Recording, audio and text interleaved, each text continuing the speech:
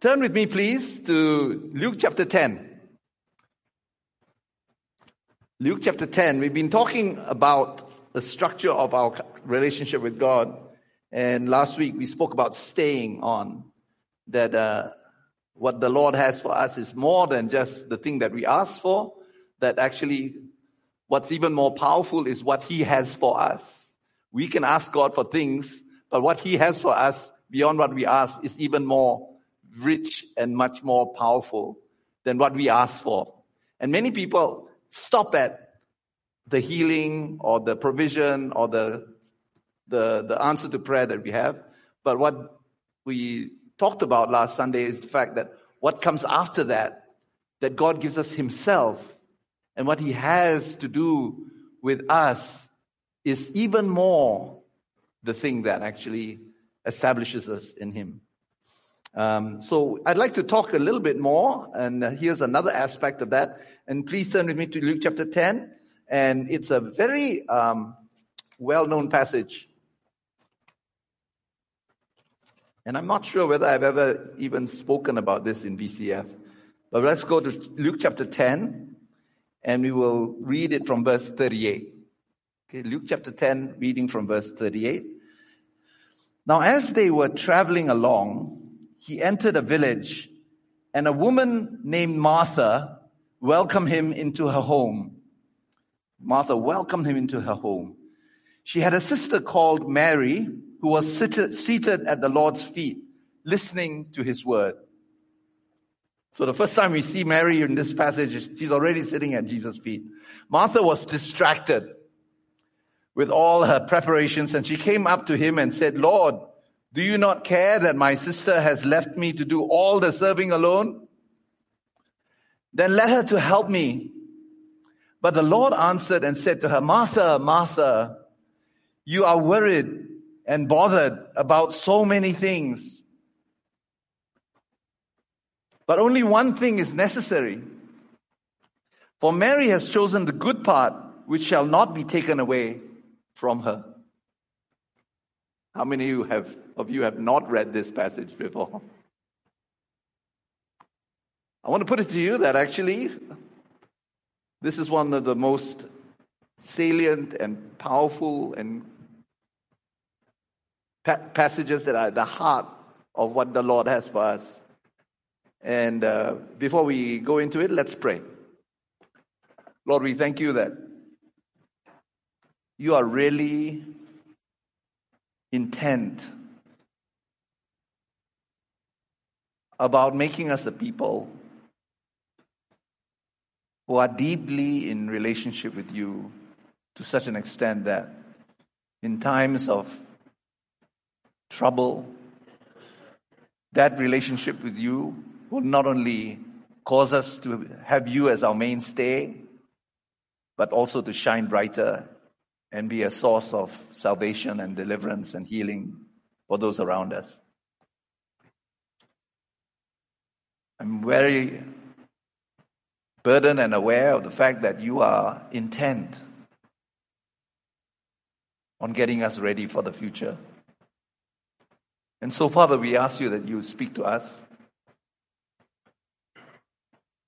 set us free and heal us, and unite divided parts of our heart together towards You.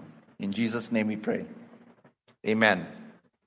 I'd like to talk about distraction today, because distraction is something that was at the heart of Martha's problem. But there's a way in which sometimes we can look at this passage and we think that it's a passage that sets off activism against quietism, being active or being not active, being prayerful. And we can sometimes think of these two things as two things that are in opposition. But I would put it to you that actually, even though those things are true, there is something very much more important and more close to the heart of God than just these two binaries or these two dichotomies, this dichotomy between these two things. And it has to do with distraction, actually. And the thing about distraction has to do with the fact that we can sometimes think of distraction as just the fact that our brain is just distracted by things, the external things that come, things come away. You're talking to someone and someone at the back and you're distracted by that. Distracted as something that is rather a bit of a nuisance, and we can work on it. We can become more focused. We can be more concentrated and all that. I'd put it to you that the word distracted here that Jesus is using is a lot more serious than that. Distraction is not just a mental, neurological kind of thing that goes on, but I would tell you that actually when God speaks about distraction, and the word for distraction is used here, it has to do with something that is much more pulling, much more powerful, much more connected with the kind of person that we are. It has to do with the fact that there is a connection between external, outside things that can actually trouble us and the way in which our heart can become so hooked into it and caught up in it by virtue of the lack of God. What Jesus was speaking to Martha in terms of distraction had to do with the kind of distraction that's not just a sort of a brain thing or a sort of an external thing or a circumstantial thing. He's talking about distraction in such a way that we are so troubled, that we are so anxious, that we can't pull ourselves away from it. So we are talking about Mary's distraction, which was not a distraction that kind of like she's, my mom used to call me scatterbrain. I'm just distracted. I cannot even finish a sentence and I'll just go on to one thing, jumping all over the place. He's not talking about that. He's talking about something that is deeply troubling for her. He's talking about anxiety. And so when he says to Martha that you are troubled, or you have many cares, or the writer Luke says she was cumbered, not just distracted, but cumbered. He's talking about something that pulls us, but also has a hook into a place in us that's hookable, that's subject to those external things. So we're not talking about distraction as a neurological kind of thing, but we're talking about distraction as something that is deeply in us, that causes us to be subject to it. And I mean by subject, bonded and bound, in bondage to it. It has it has to do with the fact that when the heart is empty of substance or someone who is so compelling, it finds its identity, it finds its solution to problems in other things as well. When the heart is not solid, it begins to be shaken by many things that are outside. So we become subject to circumstances, words, thoughts, people, influences out there. It's almost as if when our heart is empty or it's vacant, it hooks on to things outside of it. That is why people find identity in others. That's why people actually hope that other people will give them a name. They're hoping someone, some senior person or some teacher or some parent or some person in authority can speak into them a name that they are looking for. The distraction has to do with the fact that Martha, she welcomed Jesus, and there's something wonderful about that. She welcomed Jesus. The word welcome is not just it's like a sort of a throwaway word. No, she really welcomed Jesus, but as she got involved with preparing the food and all that, and I'm sure she must be thinking, how many dishes shall we get for him? 5, 6? And then she begins to think, oh boy, this is a bit of a burden. I need help. Jesus, the master, the rabbi is here, and hospitality, remember, in that culture is a very, very important value. It's a shame not to give hospitality, whether it's wine at the wedding at Cana or hospitality with Jesus. And so she begins to get stressed out by her serving. And instead of the welcome, the serving becomes the issue. Because what happens is that she begins to maybe be concerned about how Jesus is receiving the welcome, receiving the hospitality, and hospitality becomes the thing itself. What do you say? And she begins to wonder, what does he think about my hospitality? What does he think about my serving, my ministry, the things that I'm doing to make him happy? What does he think of me? Oh, heck, this is not going well. I just burned the olives. Oh, shoot. He's going to think, oh, there's a deeper issue now. And he'll start doing therapy on me. Oh, no. There's something impure about the way in which I just did this. And, oh, Mary is not helping me. What is she doing? She's just sitting at his feet. Lazy bum. And you can imagine how she can feel. Before long, this welcoming of Jesus becomes some other thing. Yeah? Becomes something other thing. I need help. I need Mary to help me. And before long, she's concerned about after welcoming Jesus, she's concerned about how Jesus is going to take with hospitality. And then she feels if she doesn't get help, she's going to be not looked at kindly. And then she begins to start worrying about Mary, who's got issues, who's not helping. She's lazy or she gets caught up in all these things. Before long, she's distracted by Mary. And what happens is that distraction happens when especially there's an anxiety. And then we find that there's a need for this particular solution or this particular thing to happen to quell the anxiety. But that thing is not happening. So before long, we are anxious about that thing. We're not just anxious about how are we going to serve Jesus, but we are anxious about that person who's not helping you to serve Jesus. Or that this particular circumstance is not happening, or the money isn't coming in, or the approval is not coming in, or this particular letter that you're supposed to be having doesn't come in. Before long, we add distraction to distraction. T.S. Eliot has this line in Burnt Norton in the Four Quartets. It says, we're distracted from distraction by distraction. I used to think, Dad's just playing around with words. Then I realized what he's saying is this. There are distractions, there are layers of distractions. And when we have an empty heart, when we don't have the presence of God strong in us, what happens is that we are shaken by external things, outside things.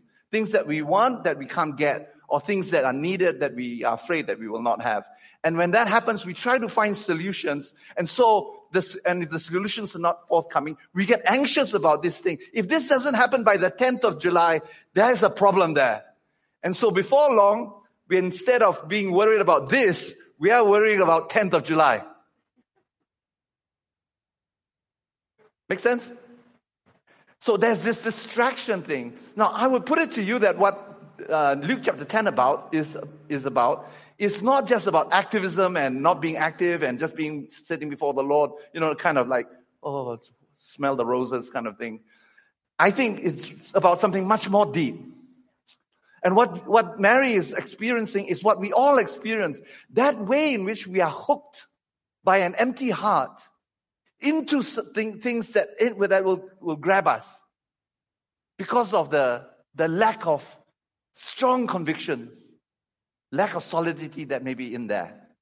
So we're talking about the root of distraction, and distraction not as just a sort of a neurological thing or a mental thing or a brain thing or just this circumstantial thing. But we think of distraction as something that troubles us, that gives us anxiety and gives us fear, or makes us prey to a lot of external catching us. Okay, so I like us to talk about that because Jesus, he's addressing that deeper issue. Not the fact that we are just distractible by things, but there's something that pulls us.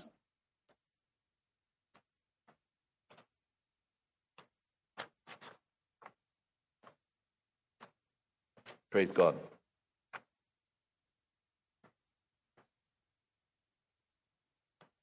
Distracted from distraction by distraction. We are distracted from distraction by distraction. And this second distraction has to do with many must-haves or must-happens in order for our fears to be relieved.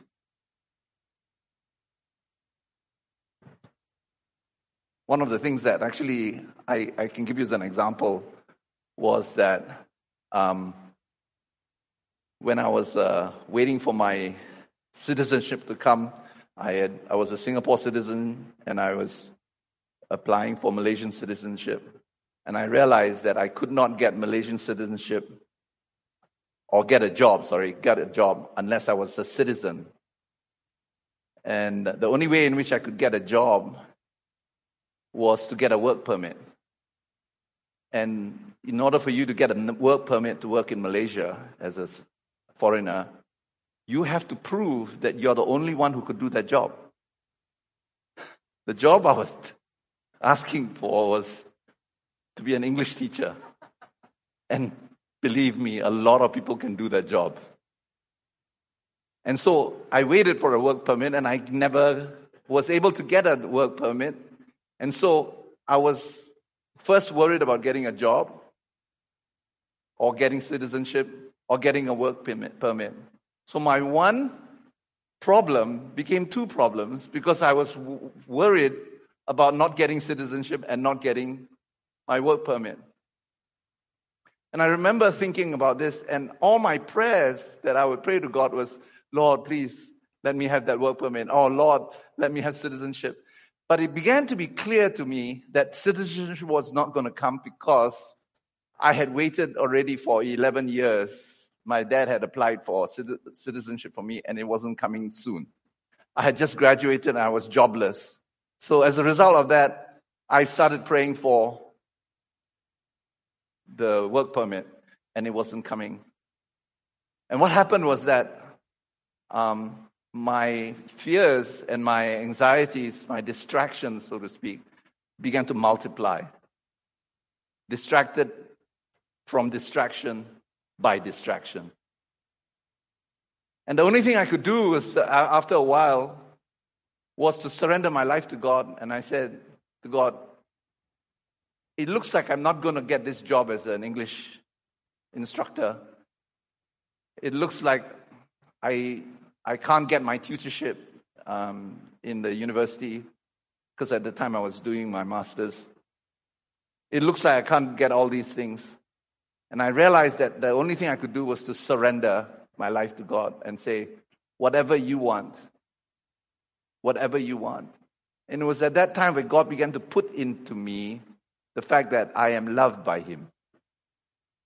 He began to put into me that He cares for me first before He cares for my job. And I realized that God was relating to me on that level, that He loves me and He cares for me. But I was not wanting to relate to Him on that because the urgent thing was that I just need a job. And my self-esteem was going down because of the fact that I couldn't get a job because I didn't have my citizenship, because I didn't have a work permit and all that. And the Lord spoke to me during one of the services in my church. Surrender your life to God because the Lord knows what He has for you. And it was at this point that God called me into full-time ministry. And I realized, even if I go into full-time ministry, I still need a work permit in Malaysia. And so, but the issue that God was saying is this: I want you to be mine. And when I began to surrender that to Him, you won't believe it. In 1 month, I got a work permit, and I also got my citizenship. In 1 month, after more than 11 years waiting for that citizenship, there was something that was needed. I believe that's what Jesus said this is what Jesus meant when He said, but one thing is necessary. That one thing is necessary, is not just this more important thing than your concerns. It is actually one thing is necessary to take care of your concerns. He was not saying, these are your concerns are not important, but this, look at this thing. You waiting before me is more important than that. Of course it's more important. But he was also saying that one thing is necessary pertaining to the thing that you're troubled about. Amen? He's not just saying, don't bother about these things. You are so worldly, you're too activistic and all that. He's not saying that to Martha. He's saying, you see all these problems? You are troubled by many things. Your distractions have become distractions multiplied many times. When you don't have a center, anything else becomes your center, don't you think? Your boss, your family, your life, your comforts, your food, before long your birthday, before long everything, how people are taking care of you or treating you or ignoring you. Before long, you are distracted by many things. Not distracted in your mind, just in your head. Distracted by the very worry of it. Because when you don't have a core inside you, when you don't have a solid presence of God in you, you are constantly looking to the outside world, and the outside world is always giving you messages. You're not good enough. You're not acceptable. Your past is disqualified you for anything good. God doesn't love you. Before long, many things will distract you and pull you. You're not good enough. That's why nobody wants to come to your shop. Your product is hopeless. Before long, you will be thinking, you are not good enough. But you will continually add distraction to distraction because of the fact that the nature of that distraction is that whenever we have a problem or when we have an anxiety, we look to something else outside to solve that problem, right? And when that doesn't, then you add another distraction, which is another solution to that problem. Before long, when you started with one and now you have 3 distractions. That's all that. And so Jesus is very deep when he's talking to Martha about this. The lack of something in the center that is throbbing and thriving and speaking and empowering and growing inside us causes us to be like viruses. A virus doesn't have ribosomes. Those ribosomes are what causes, they're like a factory. No, I have to read this because I have to confess my ignorance. Everything I know about this viruses has been told me in the past 1 hour or so by my wife and my daughter. So I'm going to just read it. Viruses have no ribosomes, mitochondria, or other organelles. They're completely dependent on their cellular hosts for energy production and protein synthesis. They replicate only within cells of the host that they infect. They cannot replicate themselves. Viruses cannot replicate themselves. They are, in that sense, empty. They have no ribosomes. They have to attach themselves to a cell, and they will inject into that cell their own genetic material. Correct me if I'm wrong, okay? All those who know. They have to inject their own genetic material into the cell, the host cell, and then the host cell's apparatus will reproduce the virus. Before long, the host cell is reproducing the virus and it will die. But it will be changed. The devil is like that. The devil is not possessed by the devil. The devil is possessed by emptiness, the lack of good. But the lack of good is not just a vacuum, it is a presence of something that is powerful. It exerts a strong force. And so what happens is this: the devil is like those things outside, and they're ready to hook themselves to you and reproduce their nothingness in you. Before long, your cell structure, your own character, begins to reproduce spurious things from the world outside. And that is why we are so bonded and in bondage to people-pleasing. We are so in bondage to what people think about us. Because what happens is that when we allow that virus, so to speak, to attach itself to us, it will actually make us doubly, triply, quadruply, quintuply, septuply in bondage to it.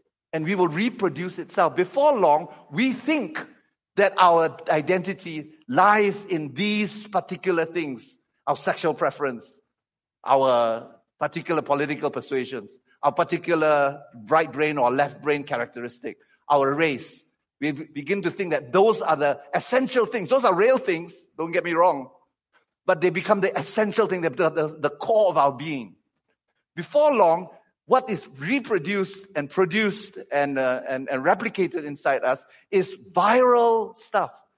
And before long, what we do, we become is a host cell that has been changed beyond recognition. What God wants to do is to take that out, because the only way in which you can become a Christian is to die to that cell.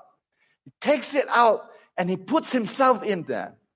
And when he is in you, because you have become a child of God, that child of God that is in you has the power to grow and grow and grow and grow. Amen? So that's really important. The lack of substance inside us, the lack of identity in God, lack of loyalty into God, lack of single-mindedness in God causes us to become people who are distracted and become empty. And when we become empty, we will latch on to all kinds of things and all that. And those things may be true and they are actually valid and legitimate, but we will make them not valid. We will make them viral.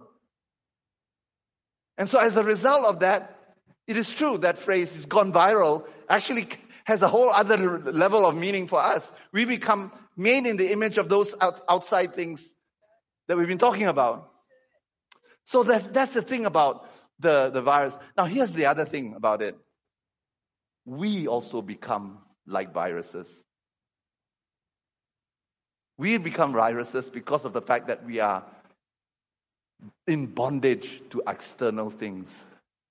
And so because of that, we act like viruses because we attach ourselves to people, communities, ideas, groups of like-minded people. And we begin to get our identity from those people. We begin to attach ourselves to habits, pleasure, feelings, pleasurable experiences. We begin to attach ourselves to things. And then before long, we can only live within the ambit of that. There is a way in which we can easily be in bondage to pleasure. And I've noticed this in our society here. We are such a pleasure-seeking company that we have no business left on this earth except to pleasure ourselves. You think of people who have retired, they just want to go get a boat and live far away in the beach and all that, and bless nobody except themselves. Now, when Jesus spoke to Martha, he used two words when he said, Martha, Martha, verse 41, you are worried and bothered about many things. That word worried is very, very interesting. It's a word in Greek that it really means you are bound up with seeking to promote your own interests. That's the word merim nao. Your cap is sometimes translated careful. You're careful. But you're really, what it's saying is this, you're careful about your stuff. Now here's the thing. When you're a virus, okay, when you have an empty of purpose, of God's purpose in your life, what will happen is that everything of God will be for your purpose. Your ministry will be territorial. The thing you do to bless other people will be about yourself having the ability to bless other people. You'll be overly concerned with your anointing. You'll be overly concerned about how well you're received. Before long, your welcome of Jesus doesn't become pure. It becomes careful. Yeah? It becomes careful. Overly concerned to promote your own interests. It becomes merim na'o. The other word that was used by Jesus is also troubled, or in my version, let's see what my version says. Bothered. That's the word torbazo. And that word troubled means disturbed, you're disquieted. Torbazo. That's where the word turbulent comes from. It's like a turbulence inside you. And what Jesus was saying is this, not that you are distracted in your brain. No, this goes far deeper than that. You are torbado. That is, you are turbulent inside. There's whether anger or worry or just sick, just pure sick with worry. You're disturbed, you're disquieted. And everybody around you can feel it. You're concerned about these things. And here's Jesus, and he's here to heal us. Not to condemn us, but to heal us. Isn't that? You can see the tone in which he speaks to Martha. Martha, relax. There's one thing that's necessary. You only need to do one thing. Of course, many commentators are answering, is that one thing referring to one dish? No need to have 5, 6 dishes? Or is it one thing that's most necessary? And the majority of scholars believe it's not to do with dishes. It's not talking about food. It's talking about one thing in life that's most important. And she said, Mary has taken the better portion.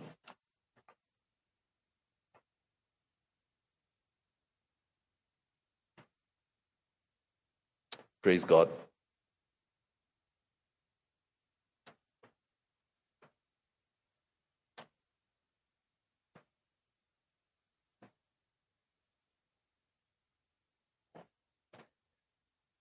Let's have a look at this.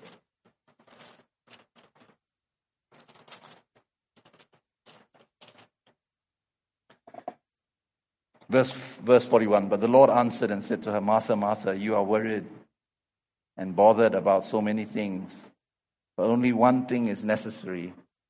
For Mary has chosen the good part, which shall not be taken away from her. What Jesus is really saying to Martha is this: there is one solution, there's one way, and you have to somehow clear all the many things out of your mind, because there's one way in which you will not have trouble. Okay? He's not saying, focus on me and don't be engaged with all the other things. He's just saying there's one thing that is necessary for the problem that you're expressing, for the sickness or the trouble or the pain that you're experiencing. There's one thing that's necessary. And Mary has chosen the better portion. Isn't it like God to be like that? You see, we want to do things, and we look at service to God in terms of things that would be outcomes that would take place. Right? I want to serve you in this ministry so that this thing good will happen. And I'm worried if this thing doesn't happen, because if that's the case, I'm unfruitful. Yes? And so what Jesus is saying is this: before anything happens, you have to have this one thing. And if you look at the whole of Scripture, that one thing is always a priority to those people who are zealous, to want to do something, have good outcomes, or to even have good intentions for God's kingdom, all that. And that has to do with the thing that Mary is doing. She came before the Lord, she surrendered her time before the Lord, and she waited on the Lord. Now, here's Joshua in Joshua chapter 5. He's been instructed by the Lord to go and take Jericho. He's instructed to take Jericho, a near impossible situation. We are often given such impossible situations that are too burdensome for us to carry. And it's not an abuse. It is the Lord who's actually asking us to do these things. It's a burden that we are heavy laden with. We are all called to carry burdens that are beyond us. And He's not abusing us. He's actually giving us something great. But we can't do it. But if we are like Martha, those things will be distracting us a Jericho would have 5,000 or 500,000 distractions for Joshua. He'll have to think of the plans. He'll think of all the things that he needs to happen in order to happen. The must happens, the must-haves before they can conquer Jericho. He's thinking about these things. He's obsessed by these things, and these things have crowded into his mind, and he's troubled. He's on edge. And he's wanting to know how to do this. And he's looking out for solutions. He can't for the life of him find out what the solution is. And he comes before the captain of the Lord of hosts, and the captain of the Lord of hosts comes to him, and his sword is drawn. And Joshua is thinking about one thing. He's thinking about, is this a good thing or a bad thing? Right? Is this a good circumstance? Is this good news or bad news? Is this just another enemy?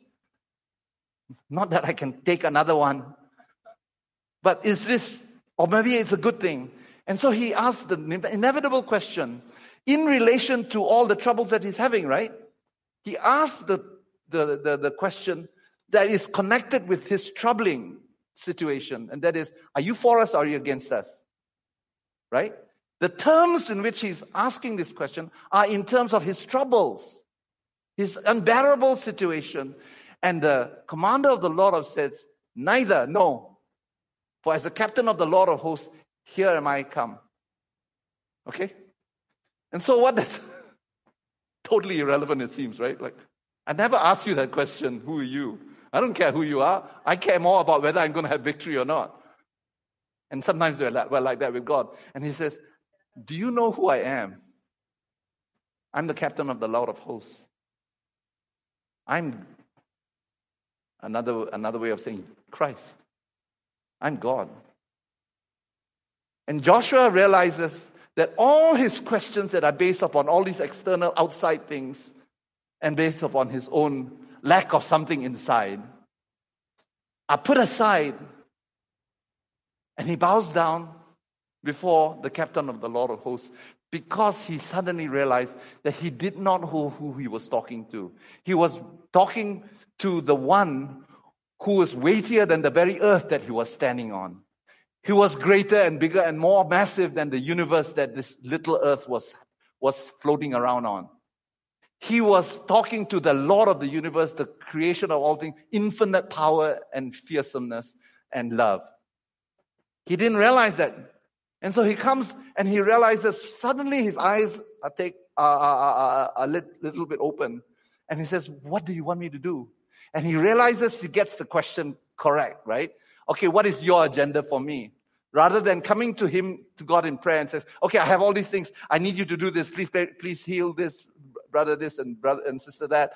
Please provide for me this and provide for her that or provide for him that. And all that whole list of things. He just puts that aside in the light of his glory, the glory of God and his grace.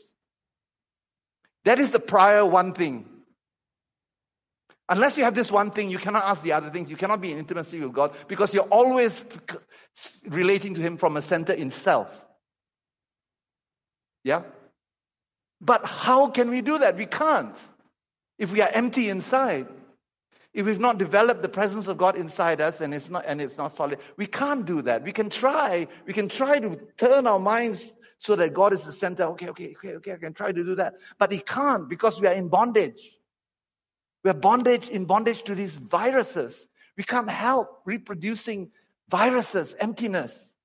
All those things are those outside things. Because it's in us. Distraction is an outside thing. It is an inside thing. And so Joshua comes before him and he bows before them and he asks the right question when he comes to the captain of the Lord of hosts. And that's what we can do when we come before him in prayer. What do you want? And the captain of the Lord of hosts says, this is going to be difficult. You have to take your shoes from off your feet because the shoes are what protects you. And then you can feel that the ground is holy. Then your toes and your feet, your ankles, all will feel the holy. The holy will come in contact with you. Until that happens, your sandals will always prevent you and separate you from the holy. And that's why you surrender yourself to God. Amen? That is actually what happened. Martha's problem is that she did not discern the presence of God. When Jesus says in Luke chapter 19, you don't have to turn to it. Luke chapter 19, if I can find it.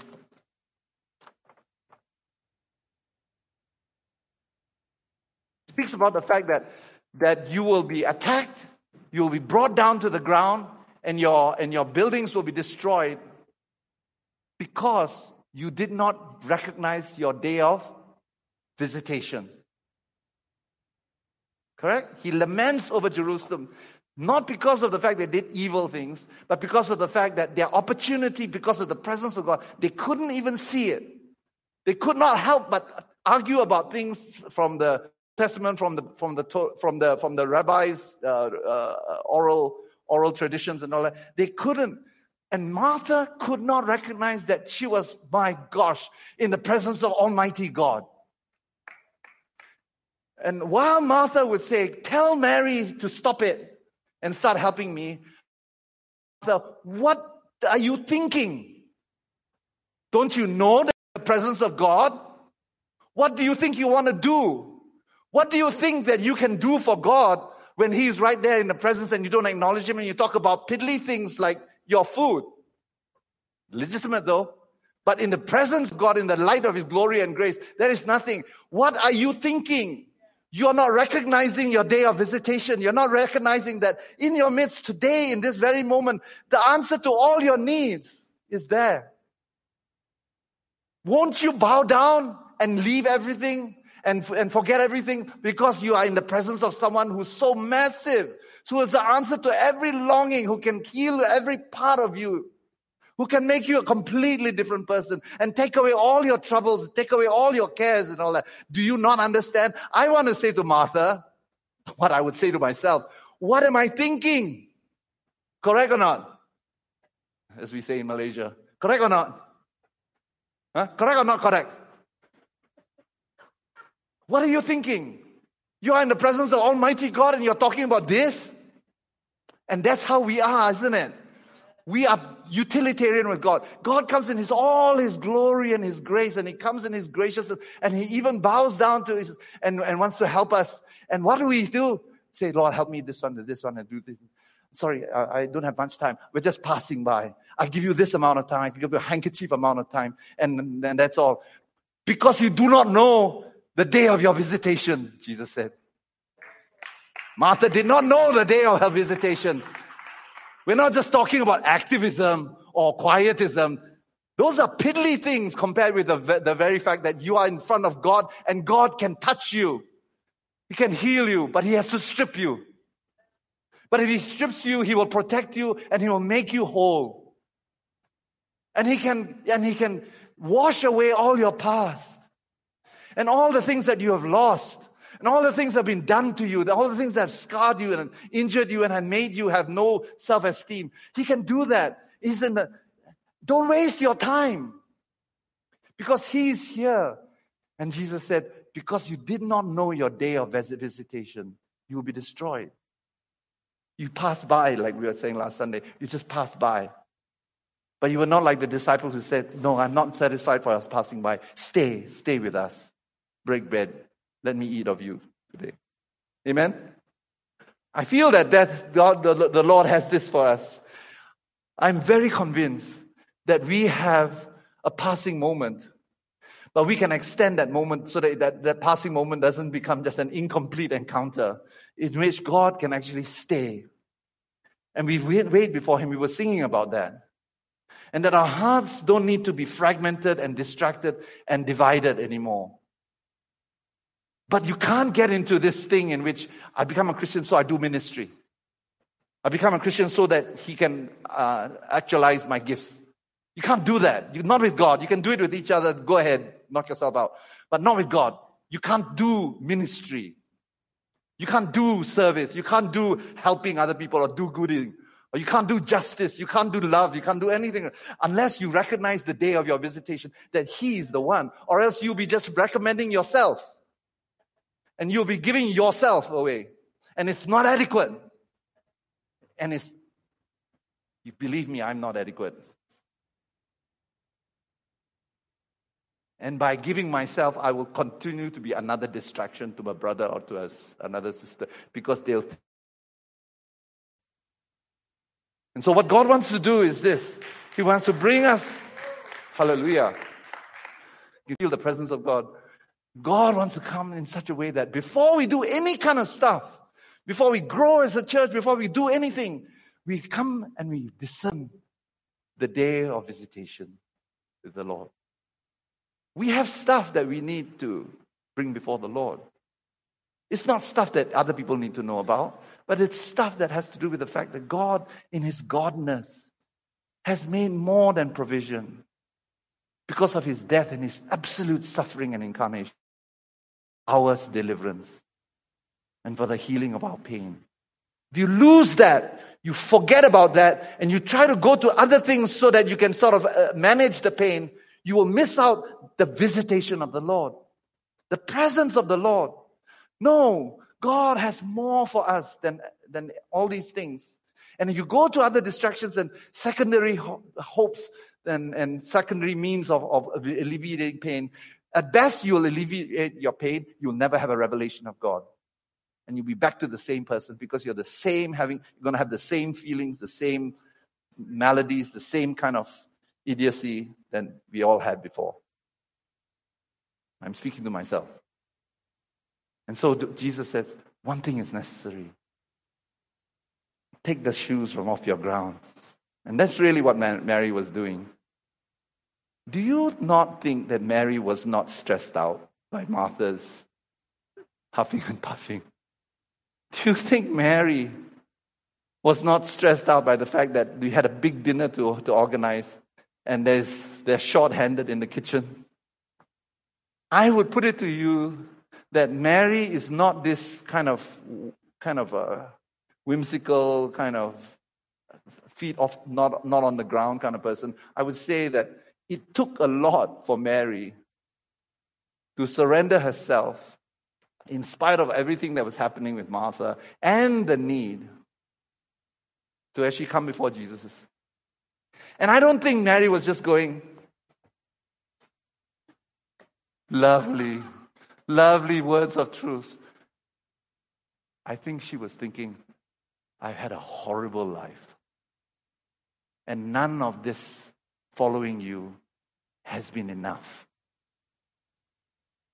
And none of the forgiveness of my family has healed me. I think Mary is thinking, I need some stronger medicine than what I've been getting. I cannot manage the pain anymore. Do you have something for me, Lord? And when I listen to you, I'm going to listen to you real hard. I'm going to ask a lot of questions because I need a word from you. Because if you can heal the demon-possessed, you can heal me too. That is the kind of relationship we need with God. There are many of us in which our past has caught up with us. Or things that we've neglected are now coming home to roost.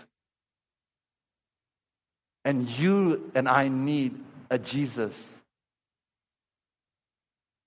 who's more than someone who can be subsumed under the many, many agendas that I have and the many, many needs and troubles that I have. I can't have that. That's not good enough. I can't have a diminished Jesus who's following me all around and being my assistant. I need a Jesus who's bigger than me, blow me away. For that to happen, I need to give myself to Him. Amen? We've been singing about it, actually. We've been talking about it. We've been communing with God about it in communion. And I can understand how it is.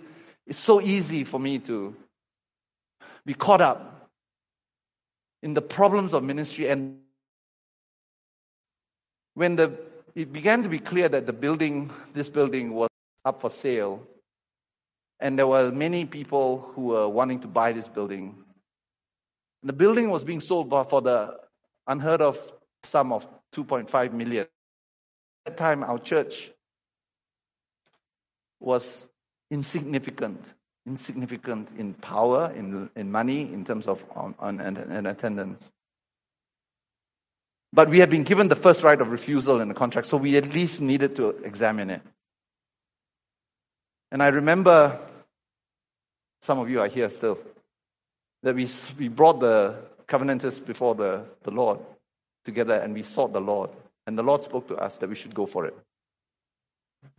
The thing about it is that I was the senior pastor, and in that sense, I had read enough books about building projects that really went badly, in which there was one book by Charles Blake, in which he actually ended up in prison. I looked at the numbers, and I looked at the insurmountable hurdles, mountains that we had ahead of us. And I began, during that meeting, feeling really confirmed and really bold about it. And I spoke to the church in some boldness and that. But when I went home, I began to feel the awful dread of the fact that the numbers do not make sense at all. They had no parity. I don't know how to describe you from what was being asked. And so we made our first thing, and the more we move forward, the more and more obstacles we experience, including a developer who wanted to actually buy the building, buy the whole land, and was suing us now because we were obstructing that. And I remember feeling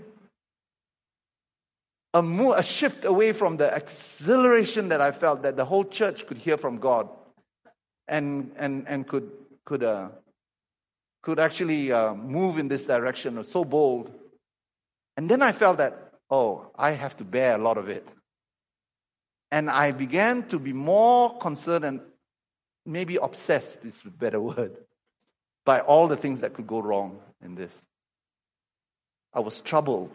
I was distracted. And for a long time, I would go for these meetings, and these meetings would talk about all the obstacles and all the problems that were going on. 1 year passed, 2 years passed, 3 years passed, and no resolution. And I remember thinking, as I was in a little prayer meeting with some people, there's only one way. Damn the torpedoes, we're going to go, and if that fails, we're going to go in a cloud of smoke or in a fire. It was at that time I realized I have to serve my reputation, everything, my safety to God. And it happened after someone gave me a call from one of the buyers, one of the potential buyers, and says, "We will sue until you have no money left, because we know we have unlimited funds and you have very limited funds. But we will sue you until you have nothing left." And so I went home with that in my mind. And I realized what it is to be distracted. I could feel that when I'm talking to people, I was distracted. I just couldn't fully be there. Except when we went to pray. And I was thankful that with many of these people who I was meeting, we didn't talk much. I said, "Let's pray." When we pray, I just come before the Lord. Whatever the problem the person that I was meeting with had, I'd come before the Lord and let the Lord just wash over me. And I remember I would be praying with people, and there would be long silence before I said anything, because I needed to get myself into a place where my mind was not distracted and going all over, ricocheting all over the place. It was at that time when the Lord would come and He would give me peace. It was not a peace that it's going to be okay. No, that was not what it. The peace that came from me saying, "I will surrender to you, whatever happened." When that happened, something solid got there. The next time that guy called me again, something of a boldness had happened. Something had been deposited. I was no longer looking to what other people were saying and pundits were saying about it. I was listening to the Lord. And the more and more I surrendered myself to Him and listened to Him, the more and more I felt confident. Not just that He is saying that it's going to be okay, but because of the fact that He's my strength and my stay. You see, if you only seek the Lord for what the predicted outcome would be, it's going to be okay, I will do this, I will do that, you will not know God more. because you're still conversing with him in your own terms. What God says when he comes before you is this: I set the agenda. I start the conversation. You just listen. You just wait. I have things to tell you that are more important than what you have to ask me. And they will answer all your questions. But you got to know this: I have more goodness than you think is needed to cover your anxiety. So I stopped praying. I stopped praying by asking God, give us this, give us a 2 million and 2.5. I just stopped that. I would come before him and I'd say, what do you say? And the Lord will say, take the shoes from off your feet. And I will spend time from my distraction, unhooking myself from all those things. Things will come up and I will unhook myself from these distractions. Sometimes it would take an hour. Sometimes it would take 15 minutes. Sometimes I knew what to do. Before long, I knew with a routine. I come before him, I take my shoes off. I found myself actually physically taking my shoes off, feeling the tenderness of my feet on the ground, feeling the need for God. And I said, at this time, he will help me and he will show, okay, you're worried about this. Every distraction that will come at me, I'd welcome it and I'd say, okay, good, this is going to God. This is going to God. And I wait until it left. I'll bring it before the Lord. And I'll bring it before him, pray in the Spirit, until it lifted. I didn't just say it and then go on to the next thing. No, I just say it, leave it there, and feel the fact that I still felt the distraction and the troubleness. And I keep on bringing before the Lord, face to face with God, until it just left. And once it left, I go on to the next thing. And the Lord would just lead me, one by one by one. The Lord cleaned me up. And then he spoke to me. The question is not whether you are going to get the building. It's whether you can occupy my purposes for this building. Whether you can be a people who are wanting to reach out to people or not. And I said, and I remember the church responded beautifully. Said, we want to fulfill your purposes. So when we finally came to the day where we had a big powwow with the owners of the building, we had come to a point where it was a stalemate. There's nothing we could do. They didn't want to sell. We couldn't buy, but we couldn't make them sell. And then finally they asked me one question. What do you want? What do you want? And by that time, those who are on our side were saying, it's gone. It's game over. They're not going to sell. I never thought of the fact that they may not want to sell. They said, we won't sell. We won't sell. Then a weird thing happened. We were all praying as well. They just asked me a question. What do you want? Then I shared with them what the Lord had spoken to us as a church. We consider it a privilege that we can be in this building. That it is not only a privilege, but it's also a great responsibility. We've been praying for PCC. We pray that God will use us and that we will fulfill the noble purposes of this building. Who is sufficient unto this? And I said, if you give us a chance and reduce the amount you're selling by $1 million, we will consider it something we will be faithful to. That is why we do this retrofit. That's why we do everything that we can. Because God has done a marvelous thing for us. It's not just about buildings. It's about his purposes. And we have yet to fulfill it. We have a great purpose ahead of us, don't you? Everyone doing his part. Everyone doing her part. Yeah. And so because of that, they said, okay, you wait for a while. And they made us wait for about almost an hour.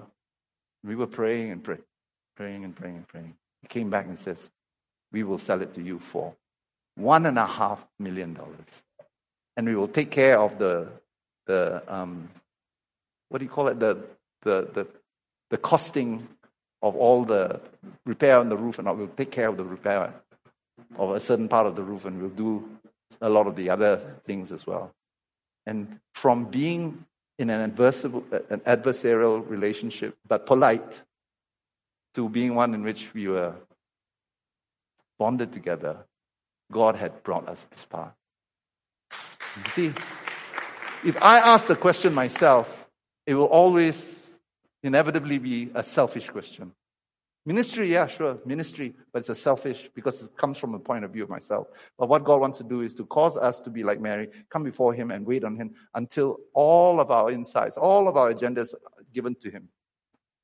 Given to Him. You take my silver, take my gold, not a mite will I withhold. Take my time, take my heart, take my relationships, take my everything. Amen? And as we did that, God set us free. The building today now stands as a testimony of something that God had said. Years ago, before when VCF was just started, Cindy Jacobs, some of you know who Cindy Jacobs is, a woman prophet. She said to us, she called me up and she says, I think we were maybe 1 or 2 years old as a Christian. At best, 3 years old as a Christian, as a church. He says, God has a building for you on a very prominent part of Pasadena. I thought, what? At that time, I don't even want a building. I was kind of disappointed. I was hoping that she'd say something more about ministry. You're just talking about building. Now I think about it, all the travail and the trials we've had through this building is very, very significant. Amen? Okay, let's finish off with some practicals.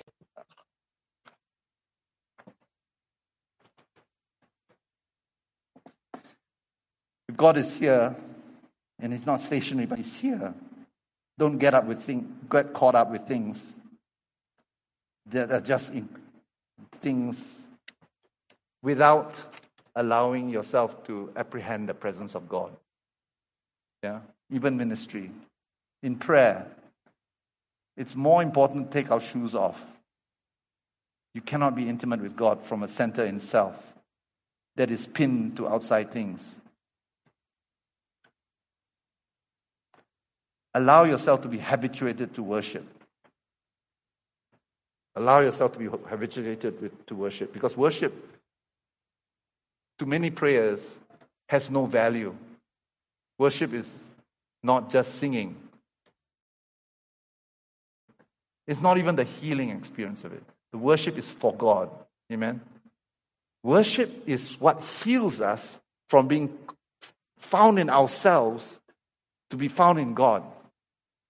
It is through worship that our center moves out and we are released from the bondage of self-will to being set free to be towards God. A happy person is a person who's not bound up with himself or herself, even if himself or herself gets what they want. A happy person is a person who is freed from that and is free to love another person better than they love themselves. Jesus loved us more than He loved Himself. A happy person is a person who doesn't use these techniques so that they can be happy. But a happy person is truly one who has worship, and in worship has released himself or herself towards God, where you're saying, Lord, what do you want? I don't have a horse in this race. What do you want? Amen? So that's why in daily prayer, we want to spend time just worshiping. Because sometimes what happens, we go straight into the prayer items, and I don't think that's the best thing. We just worship Him so that we can be formed by the presence of God, that our intuitions, our instincts can be pointed in the right direction. Because you have instincts and you have intuitions, but they're all pointed in all kinds of ways that are determined by self. Worship allows God to just stroke us and to stroke us into the right direction and bring our heart together. We can't do it by ourselves. All we can do is worship God. We worship God and let Him be the center of it. And when that happens, He does a miracle in worship. He actually comes and He hones us, brings us back to Him. You and I need to worship. We need worship more than God needs it.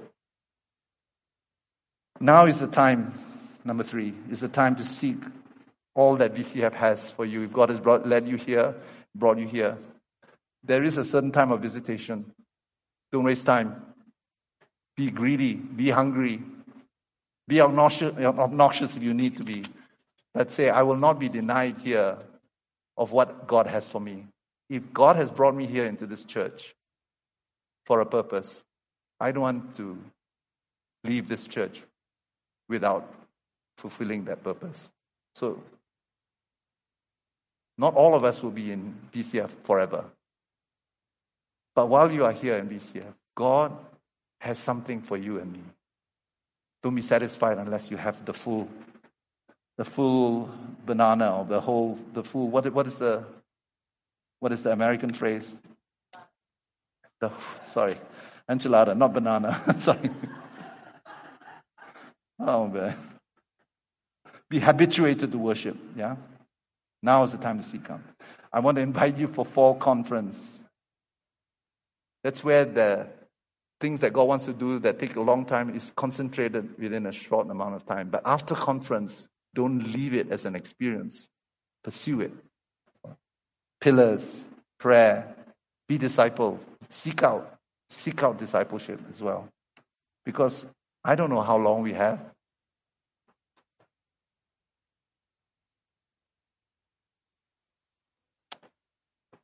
As we were worshiping, it struck me that our fears of losing out, our reputation, our anxieties are being surrendered to God. We sang that song. Invite Him, practice His presence until trust begins to come in. Yeah? Trust begins to form inside us. We pursue the Lord. And as we are pursuing the Lord, we don't have that much trust. But at a certain point when we pursue the Lord, keep pursuing, then we'll feel the pushback of His right hand upholding us. Don't pursue the Lord and leave it there. Pursue the Lord until you find, when you have this is what you take home with you. Not just this. It's this. When the Lord comes against you, Psalm 68 says, the Lord prevents you. He prevents you. He comes against it. Equal opposite reaction. Pushes you up. And that feeling of God pushing you up is what we take. We call it trust. So when I say I trust God, I can remember and have it within me, the feeling of God's pushing me up. Yeah? It's not all me doing it. Amen. Let us pray.